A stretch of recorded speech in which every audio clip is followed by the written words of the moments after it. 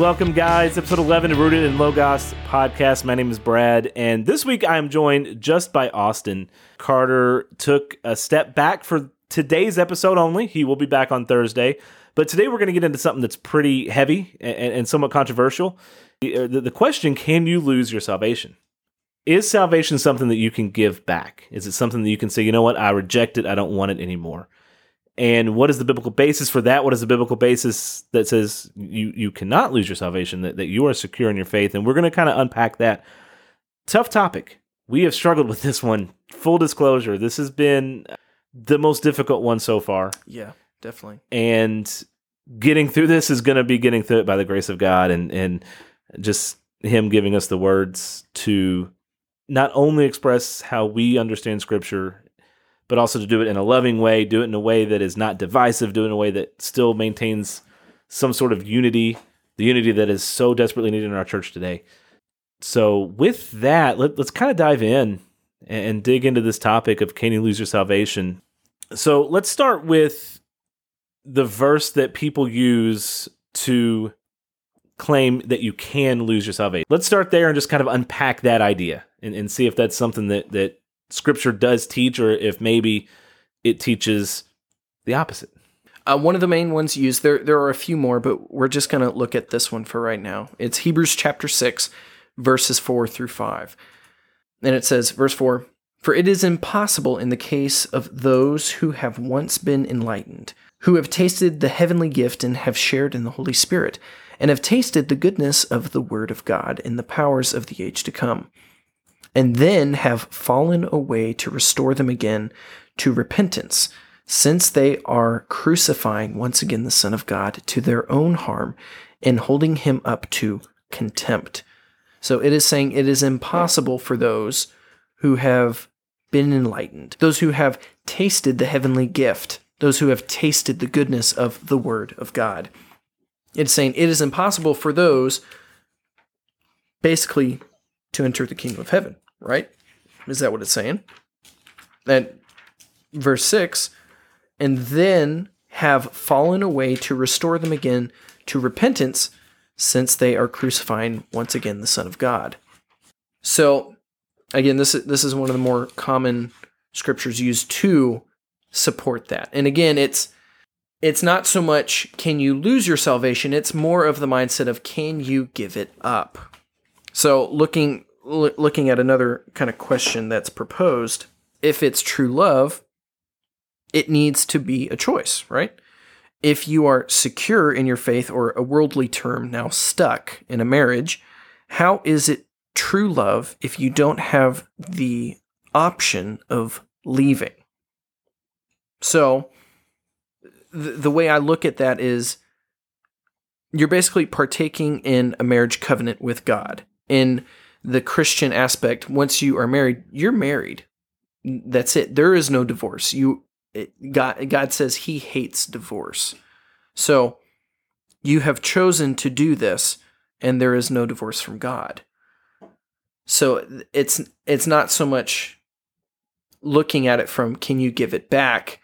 It's you have entered into this marriage covenant with God, with Christ, and from that thought of, oh, well, I should be able to leave whenever I want if I'm not happy. No, it's a covenant. Covenant in Scripture is not broken. It is kept.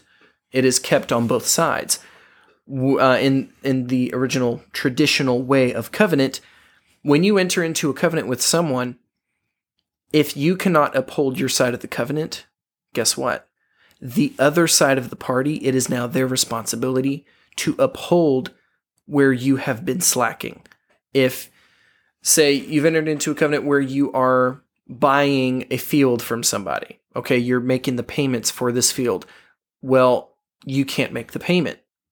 Well, it is now up to that other party to make up the difference, because, again, entering into that covenant where it is on both sides, they have the responsibility of that. And I like that you said that, because this idea of being able to walk away from the faith, this idea of being able to have a true salvation experience, not just an emotional response, not just this intellectual, yeah, that makes sense, yeah, I kind of agree with that, But a true salvation experience, first, it leads to repentance. It leads to a lifestyle change. Your life will look different, not perfect, not free from the struggle of sin, but it will look different. Yeah, exactly. And in this idea of being able to lose your salvation, to me, it puts you in control. It puts you in this. I have the ability to either stay and honestly earn my salvation, or have the ability to say, I don't want it, and walk away. So, and maybe showing our cards here a little bit, but you have to then ask yourself, did I have a salvation experience to begin with? Because if you look at the verse in Hebrews that you read, for it is impossible in the case of those who have once been enlightened, who have tasted the heavenly gift and have shared in the Holy Spirit, and have tasted the goodness of the Word of God and the powers of the age to come, and then have fallen away, to restore them again to repentance, since they are crucifying once again the Son of God to their own harm and holding him up for contempt. It's this idea that they heard the gospel. They had the truth preached. They had the truth presented to them. They understood it intellectually. They may have even had an emotional response to it, but there was no change. There was no lifestyle change to come along with it. It was just that. It was just a knowledge. We talked about it last week, that 10 inches between your head and your heart keeping you from heaven. Because you have that head knowledge, but you don't have that heart change and that lifestyle change and that actual salvation experience. I truly believe that if you read this in context and you read this verse and this passage the way the writer of Hebrews intended it, he is talking about people who have heard the truth, who understand it intellectually, they get it, but they reject it. And they ultimately say, this is not for me. This is not what I believe. Right. I think that's different than having a true salvation experience and then giving it back. Right. And giving the gift back. So to give that a little bit more context, let's go to Matthew chapter 13, verses 1 through 3. And it's the parable of the sower. And I think this, again, gives it context and a little bit more of a background. So verse 1, that same day Jesus went out of the house and sat beside the sea. And great crowds gathered about him, so that he got into a boat and sat down. And the whole crowd stood on the beach. And he told them many things in parables, saying, a sower went out to sow, and as he sowed, some seeds fell along the path, and the birds came and devoured them. Other seeds fell on rocky ground. There they did not have much soil, and immediately they sprang up, since they had no depth of soil. But when the sun rose, they were scorched, and since they had no root, they withered away. Other seeds fell among thorns, and the thorns grew up and choked them.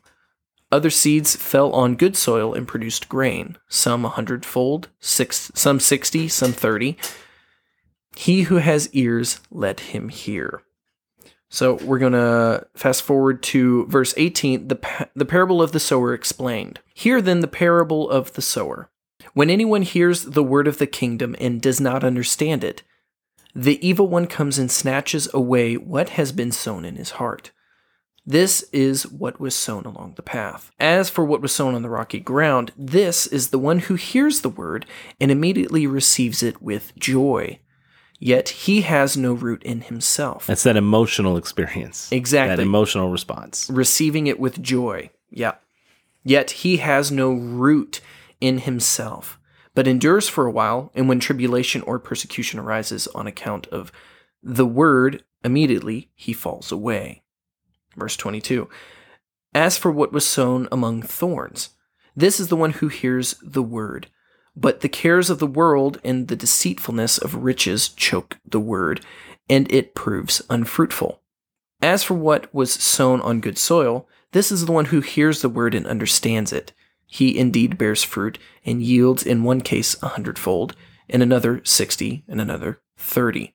So the main consensus throughout this whole thing is it is talking about the word.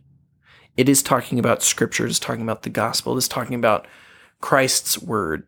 People who receive the word, and it depends on what they do with it.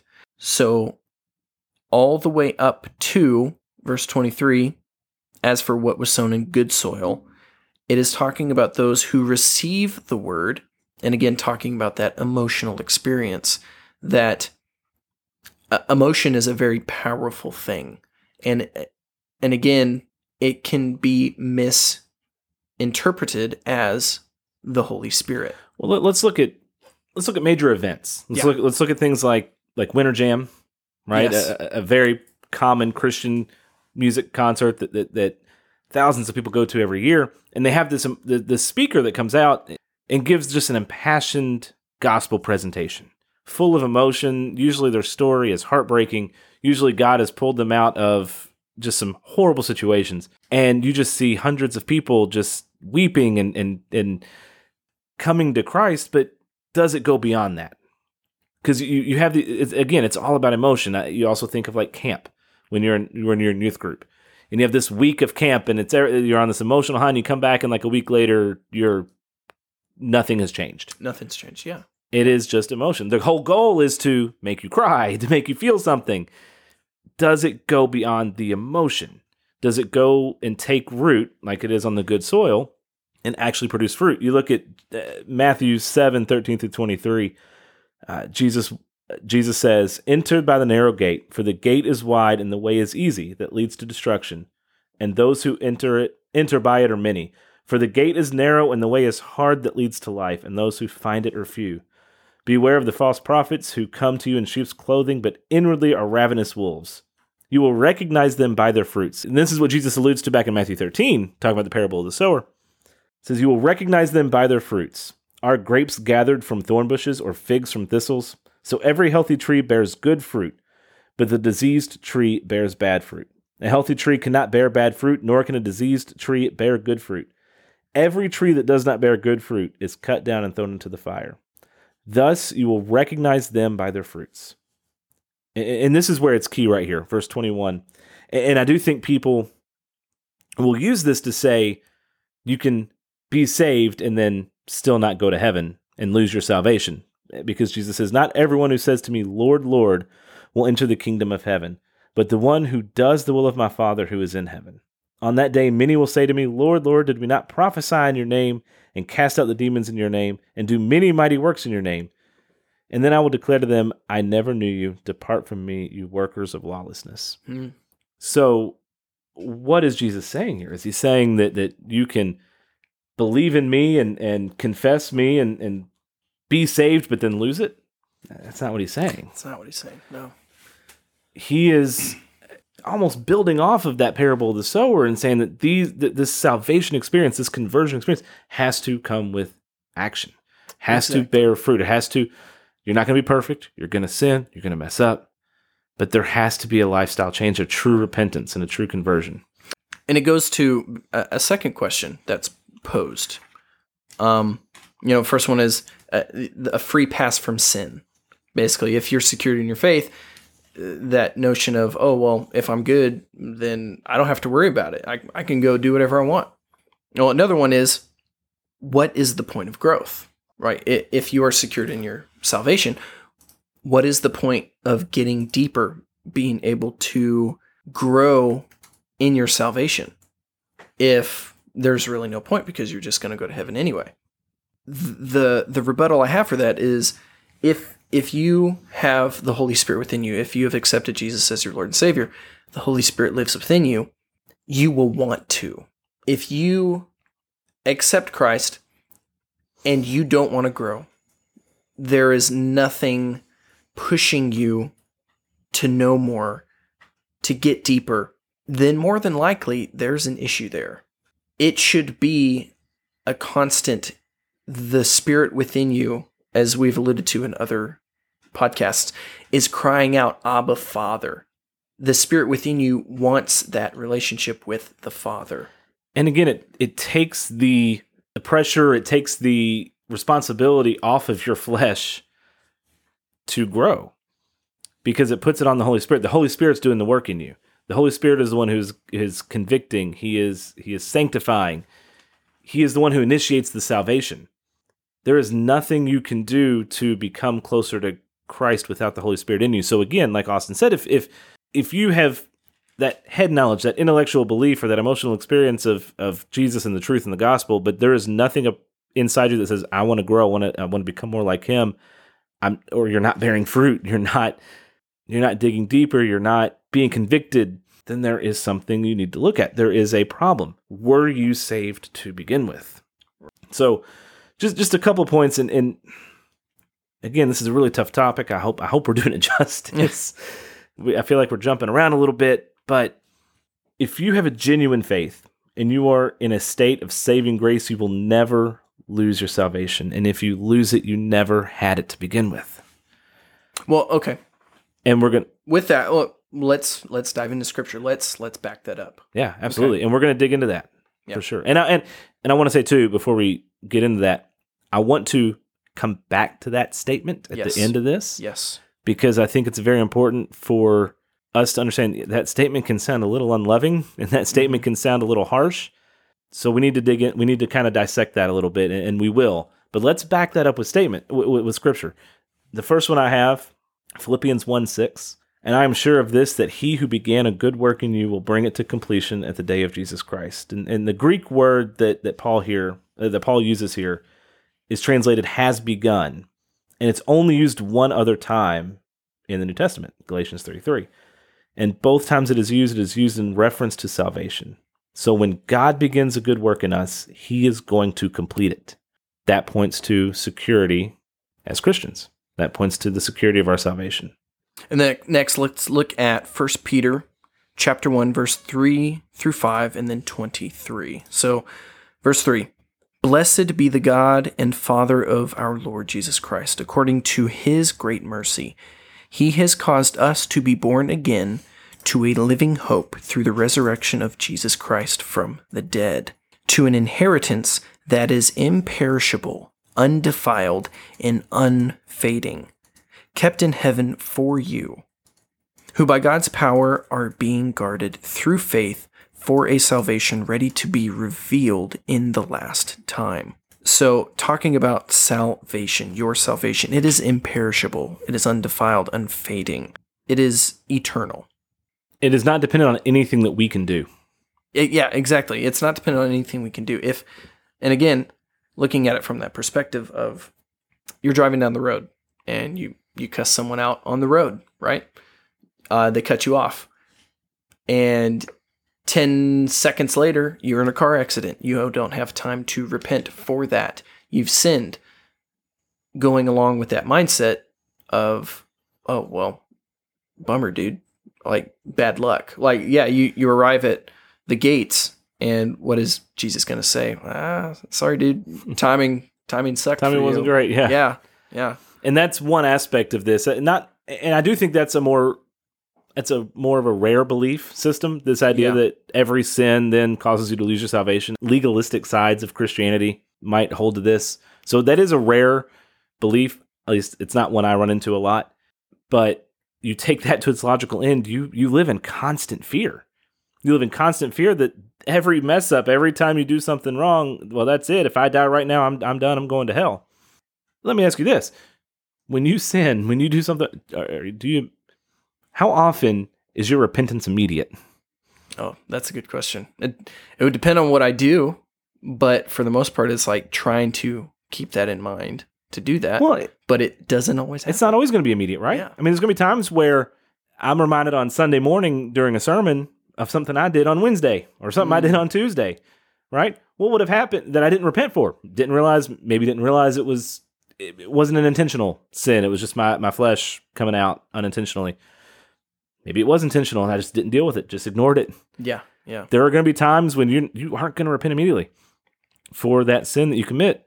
And if you believe, and again, I think it's contrary to Scripture, if you believe that every time you mess up, you've lost your salvation, that is not a way to live.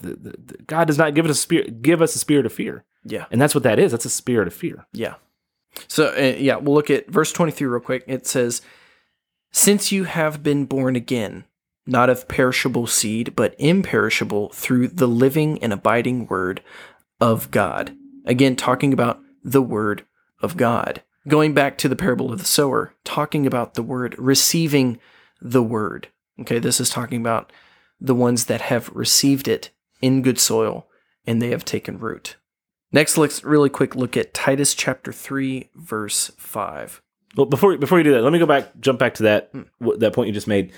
Through the process of sanctification, those of us who are in the good soil and have taken root and there is fruit, there's a process of sanctification that we go throughout our entire lives until we come to the end of our lives, and then ultimately we're perfect with our perfect bodies in heaven. Right. That process of sanctification, if you want to continue with that analogy, is like being pruned. It's taking this tree, this plant, and cutting away the dead limbs. Yeah. Cutting away the parts of you that aren't fruitful, the parts of you that aren't producing. It's a lifelong process. It is something that we are going to go throughout our entire lives that we're not going to reach that perfection this side of heaven. Yeah, exactly. So we will constantly be pruned. We will constantly have parts of us that aren't bearing fruit, and God will remove those from us and show us those areas and help us grow in those areas to where we will produce fruit. Yeah. And again, that just to me says you are a work in progress. You're not, when you have taken, when the word of God, when the Logos has taken root, you aren't going to lose that. You aren't just going to mess up and say, that's it, I'm done, I don't have it anymore. Yeah. Because you won't reach perfection this side of heaven. Right. And going back to that common question of what's the point of growing? If you have the Spirit within you, you are going to want to grow. And looking at faith that way as your salvation, the pinnacle of your walk with Christ should be at your death. Like that should be the height, because then what happens after death? You're in the throne room. You're perfect. That's it. So a term I often use is there is no retirement from the faith. We do not retire. We do not get to the age of 60 or 70 and say, well, I've put in my time, so I'm good. No, you are to continue. I mean, Scripture is full of saying, stand fast, persevere, continue. Paul says, run the race. Run as if you're to win. You're not just, running a rat race and at some point you might get to the end. No, you're running to win. So run accordingly, and at the end of your life, when Christ calls you home, that is the pinnacle of your faith, and therefore you are there. Next, we have Titus chapter 3, verse 5. He saved us not because of works done by us in righteousness, but according to his own mercy, by the washing of regeneration and renewal of the Holy Spirit. This is going back to the Spirit within you, the renewal, the washing. If you have truly accepted the Spirit within you, there will be that renewal. Again, we are not saying that you will be perfect. We are not saying that your temptations will go away. What we are saying is that once the Spirit is within you, there will be a reason and a cause and a motivation within yourself to combat those. Because again, what is the end purpose? Eternal life with Christ. And again, I go back to Philippians where it says that he who began a good work in you will bring it to completion. So it's the Holy Spirit that initiates the salvation, and what he starts, he's going to finish. So the Holy Spirit will sanctify, he will convict, he will make us more and more like Christ. And because of that, he will help ensure our perseverance. You hear this topic, you hear this phrase, perseverance of the saints, and people automatically get their defenses up. They don't like the implications of that. But let me rephrase it. Or maybe a better term is preservation of the saints. So perseverance of the saints, I think, can be misleading. It indicates that there is something that we can do to keep our salvation. There's something that we can do to earn it. I mean, it does. To me, when you talk about losing your salvation, it also implies that you can earn your salvation. Right. And I don't see that in Scripture. And so perseverance of the saints, again, might be misleading because it indicates maybe that we have to do something to earn it and keep it. So the only reason we are able to persevere in our faith is through the work of the Holy Spirit, like I've said. So preservation of the saints. Our confidence rests in the power of Christ to sustain us with his grace and by the power of his intercession on our behalf. Next, I want to look at 1 John chapter 5, verse 18. It says, "We know that everyone who has been born of God does not keep on sinning, But he who was born of God protects him, and the evil one does not touch him. So this is talking about not just sin in general, because as Romans says, for all have sinned and fallen short of the glory of God, and the wages of sin is death. This is talking about continual sin, living in sin. For those who are born again, those who have been saved, you are not going to be a habitual offender on specific things. If you do it and know that what you did was wrong, you repent, you confess, you are forgiven, you move on. But if you keep coming back to that same one over and over and over and over and over again, and to the point where there's no more conviction. Right. And yeah, if you don't even think what you're doing is wrong, that is another inclination. And again, I'm not going to say it, but that is for you and God. You need to be praying, Lord, is this real? Yeah, and a lot of this somewhat repeats what we talked about last week, the marks of a Christian, the marks of salvation, and what does salvation look like. We want to hammer this home because it's so important that you are secure in your faith and you know that the Holy Spirit's going to sustain you. And that you're going to mess up. Yes, you're going to have these issues and you're going to fall short. But He is still with you. You haven't lost your salvation because you messed up. You haven't lost your salvation because you're human. Yeah. Because there's nothing you can do to earn it. Therefore, there is nothing you can do to lose it. It is all on Christ. It's all on God. It's His work, His power. Yeah. And, you mentioned there in John, reminded me of this verse in Romans, Romans 5, verse 20 through 6:2. It says, "Now the law came in to increase the trespass, but where sin increased, grace abounded all the more, so that as sin reigned in death, grace also might reign through righteousness, leading to eternal life through Jesus Christ our Lord. What shall we say then? Are we to continue in sin that grace may abound? By no means. How can we who died to sin still live in it?" Again, this goes back to a life change, a lifestyle change, a heart change, a complete 180 from your sinful desires.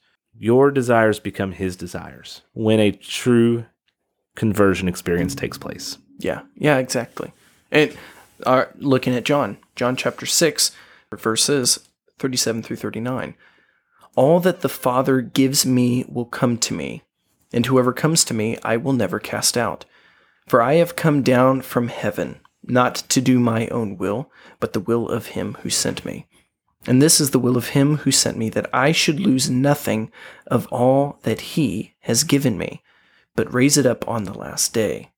So that goes towards, if you are saved, if you truly have the Holy Spirit within you, He says, you are His. You have been given to Him by the Father, and everything that has been given to Him, it's His. It is His. Nothing can take it away. John chapter 10, verse 27 through 29. It says, "My sheep hear my voice, and I know them, and they follow me. I give them eternal life, and they will never perish, and no one will snatch them out of my hand. My Father, who has given them to me, is greater than all, and no one is able to snatch them out of the Father's hand. I and the Father are one." Again, talking about those who have truly accepted Christ in their heart, the Holy Spirit within them. God knows them. We know Him. And again, no one can snatch them out of His hand. And that it's so encouraging, I think. And I think one of the reasons why I wanted to get into this topic and why we wanted to get into this is to encourage you that you can be secure in your salvation. You can know between you and God. It is not something I can know for you. It's not something you can know for me, but you can know. And you can have a confidence in the fact that you are His and that there is nothing that can change that. There is fruit. You will see fruit. You will have conviction. You will feel the Holy Spirit pricking your heart when you are not living up to His standards. So yeah, with that conviction, that is, again, the Holy Spirit within you, pushing you towards the Father, crying out, what you're doing is wrong. You need to make this right. Looking at that, how do we tell the difference between the believers and the unbelievers? We've gone through the fruits of the Spirit. We've gone, what does it look like to be a Christian? How do you act a Christian? How do you know you're different? Well, really what this comes down to is you can only answer that question for yourself. You have to be on your knees before the God of the universe, and that is the conversation you have with him. As for everyone else, that is not for you to know. It is none of my business. That is between you and God. What is between me and God, that's my business. So let's look at Matthew chapter 13. We're going to talk about the parable of the weeds. Okay? So verse 24 of chapter 13, he put another parable before them, saying, "The kingdom of heaven may be compared to a man who sowed good seed in his field. But while his men were sleeping, his enemy came and sowed weeds among the wheat and went away. So when the plants came up and bore grain, then the weeds appeared also. And the servants of the master of the house came and said to him, 'Master, did you not sow good seed in your field? How then does it have weeds?' He said to them, 'An enemy has done this.' So the servants said to him, 'Then do you want us to go and gather them?' But he said, 'No, lest in gathering the weeds you root up the wheat along with them. Let both grow together until the harvest, and at harvest time I will tell the reapers, gather the weeds first, bind them in bundles to be burned, but gather the wheat into my barn.'" So we'll skip ahead. Verse 36, the parable of the weeds explained. I could explain it, but it's Jesus. So I'm just going to let Jesus explain Jesus does it a little better than we do. Yeah, just a little bit better. Yeah. So then he left the crowds and went into the house, and his disciples came to him, saying, "Explain to us the parable of the weeds of the field." He answered, "The one who sows the good seed is the Son of Man. The field is the world, and the good seed is the sons of the kingdom. The weeds are the sons of the evil one, and the enemy who sowed them is the devil. The harvest is the end of the age, and the reapers are angels. Just as the weeds are gathered and burned with fire, so will it be at the end of the age. The Son of Man will send his angels, and they will gather out of his kingdom all causes of sin and all lawbreakers, and throw them into the fiery furnace. In that place there will be weeping and gnashing of teeth. Then the righteous shall shine like the sun in the kingdom of their Father. He who has an ear, let him hear." So as those who have the Holy Spirit and those who don't, we cannot truly know. Again, we have ways to look at it, looking at the fruits of the Spirit, but we can't tell until the end of the age. The angels, they can see, but they can't go and unroot them, or else it will unroot several of the others. So looking at it from that perspective, again, you need to look at yourself. You can only answer this for yourself. And again, it takes that responsibility away from us. Yes. It puts the responsibility on God. It is not our responsibility to determine whether you are saved or not. You being this person in front of you, the other person that you're sitting next to in church. It is not your responsibility you are not responsible for their soul. Exactly. Okay. Again, that is between them and God. And only God ultimately will know the ultimate outcome. Right. So we've talked a little bit about you as an individual, that you need to work out your salvation with fear and trembling. We've discussed that at length last week. We've alluded to it again this week, how ultimately this is between you and God. Your security of your salvation is between you and God. I am confident in my salvation. I am. But I'm not confident in Austin's, because that's not for me to know. That's not, I believe he is, because again, we see the fruits. I believe that there is good fruit coming from Austin. Well, it's not your responsibility to know that for me. And again, working out your salvation with fear and trembling. Psalms. That is your job, to work out your salvation. It's not your job to work that out for me. It is not my job to work that out for anybody else. For someone who is looking at another person that looks like this strong Christian, again, looking at the guy from DC Talk, I grew up listening to him. My brother had his CDs. We listened to him a lot. And then later hearing about all this, as Christians, what is the first thing we want to do is, well, obviously he's not saved. That is not for us to do. That is the form of judgment that Christ says, "Do not judge lest ye be judged." that final judgment. That's not for us. If he's not, that's between him and God. That's none of my business. What's between me and God is my salvation, which I work out with fear and trembling. And to kind of wrap this up and to kind of go back to what I said earlier, if you have a genuine faith and are in a state of saving grace, you will never lose it. And if you do lose it, you never had it. Let's caveat that, because again, that sounds harsh. That sounds divisive even. That's a secondary issue. Whether or not Kevin Max, the guy from DC Talk, whether or not he was saved to begin with is, like you said, not our responsibility to know. We don't get to know that. What our focus should be as the church is not whether he was saved to begin with. It's that he has walked away now. He is not living a lifestyle of repentance and obedience to Christ now.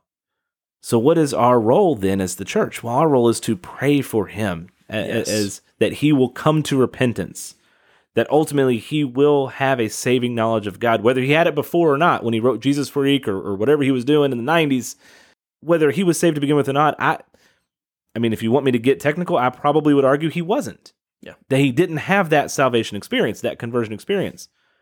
I would argue that if you walk away from the faith, if you say, you know what, I don't believe this anymore. I do not believe Jesus is the only way to heaven anymore. I don't believe that my sin earns eternity in hell. I don't believe that anymore.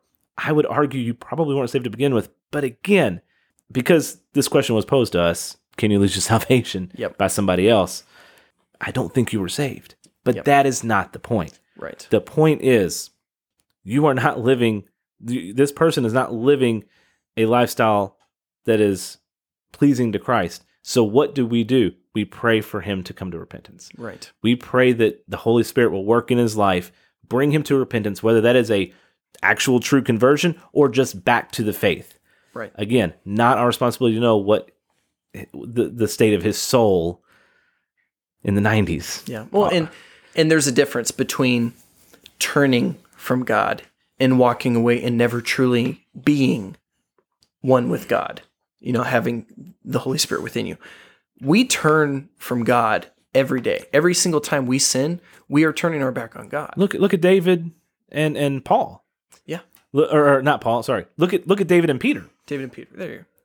Look at David, a man after God's own heart who committed adultery, committed murder, and was still a man after God's own heart. Look at Peter, who denied Christ three times. Like flat out said, I don't know this man, may God curse me if I'm lying.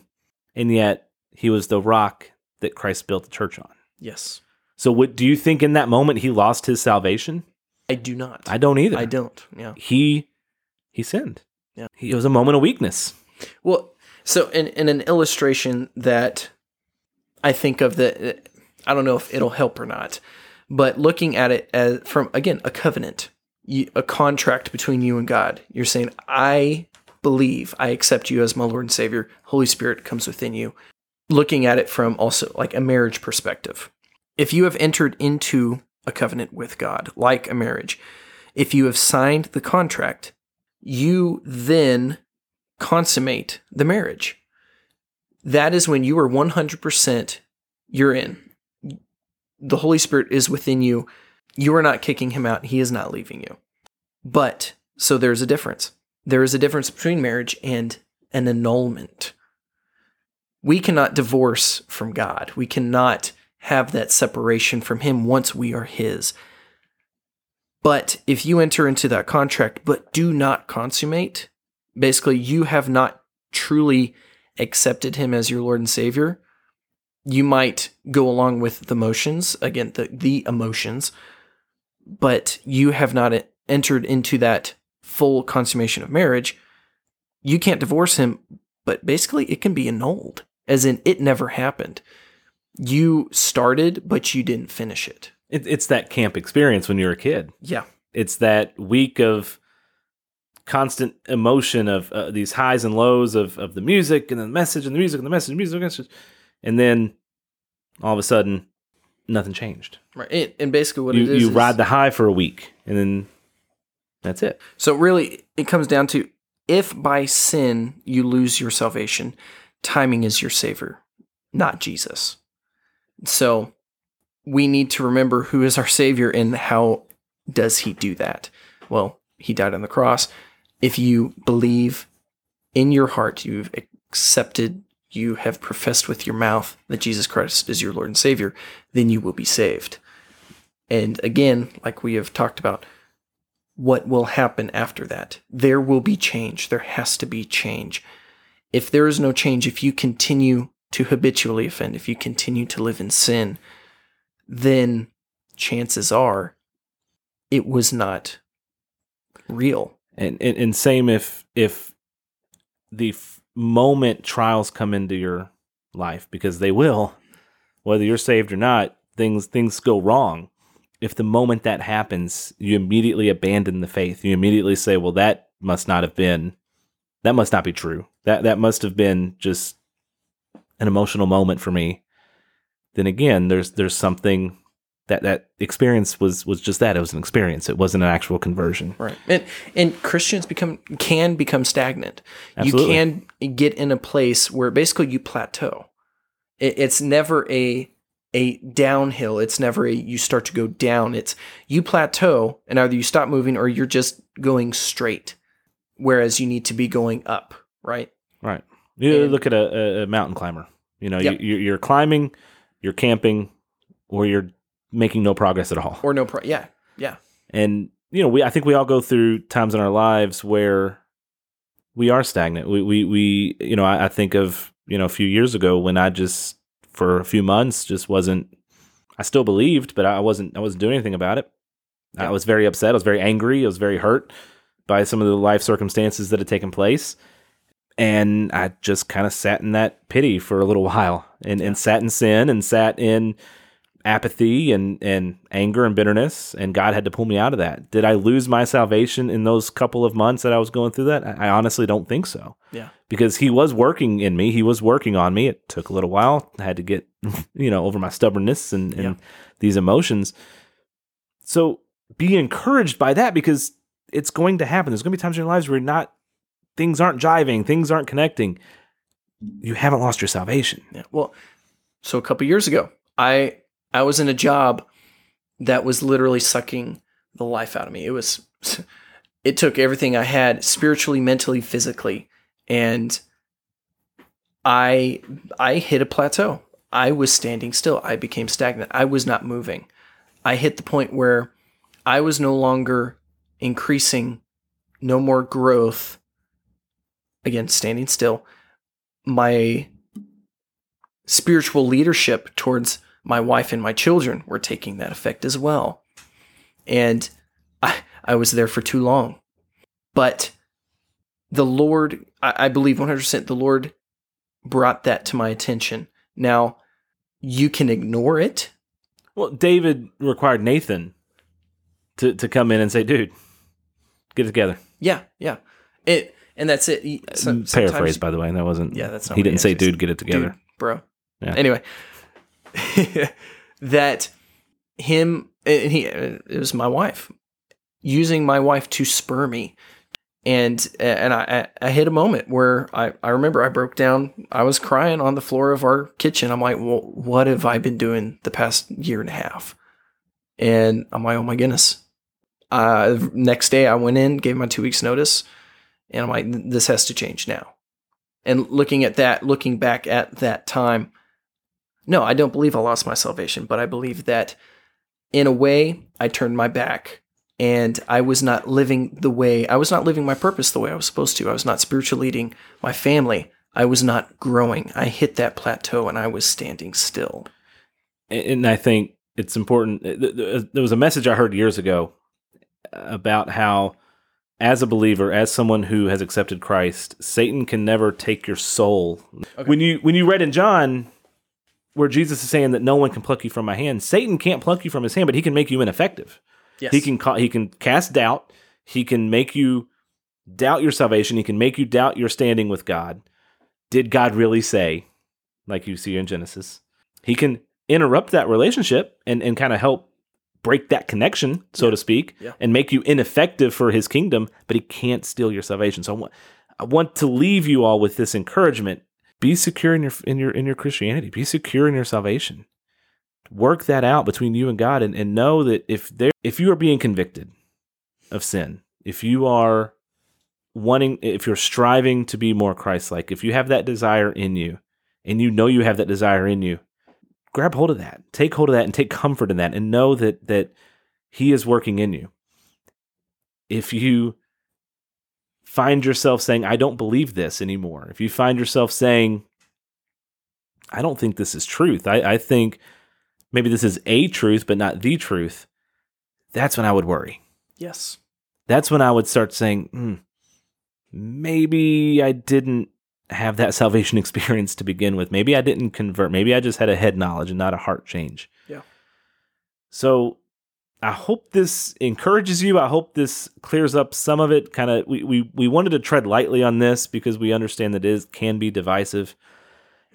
And I want to stress the importance of the fact that if someone you know in your family, if it's or you or in the church or you see it out in the world, these prominent Christians, if they're walking away from the faith, they may not have been saved to begin with, but that's not what's important at this moment. What's important at this moment is that we love on them. We, with love and gentleness and kindness, we share the truth with them, and we pray for them, and we pray that God does a work in their lives and in their hearts. Yeah. That is the key. That should be our response, not a debate or an argument on, well, was he saved to begin with? Did she give her salvation back? Did he say, I don't want this anymore? That's none of your business. That's not the point. The point is they need to be brought to repentance now, in this moment. We can't do that, but we can pray for it, and we can, again, share the truth in love. That is the key. That is the point. Yeah. And so that's what I want to leave you with. That's what we want you to be encouraged, be secure in your faith, be secure in your salvation, and speak the truth in love to those who may have fallen away, to those who may have rejected the faith. Because we are seeing that more and more, and we're going to kind of discuss this on Thursday. Some of the false gospels being preached, some of the doctrine that is being watered down and tainted by the world. Yeah, blatant lies that are being preached from the pulpit. And some of them that are not so blatant and very, as Scripture says, the wolf in sheep's clothing. We need to be watchful of that. So yeah, we'll talk a lot more about that. Well, guys, thank you for listening to episode 11 of the Rooted in Logos podcast. We will see you guys back here on Thursday. In the meantime, stay rooted. God bless. Thank you for listening to our show. If you enjoyed what you heard, like, subscribe, and leave a 5-star review. You can find us on Apple, Google, or wherever else you listen to podcasts. Also, connect with us on Facebook, Instagram at Rooted in Logos Pod, or even on our website, www.rootedinlogospod.com. And if you want to support us financially, visit us at patreon.com/rootedinlogos.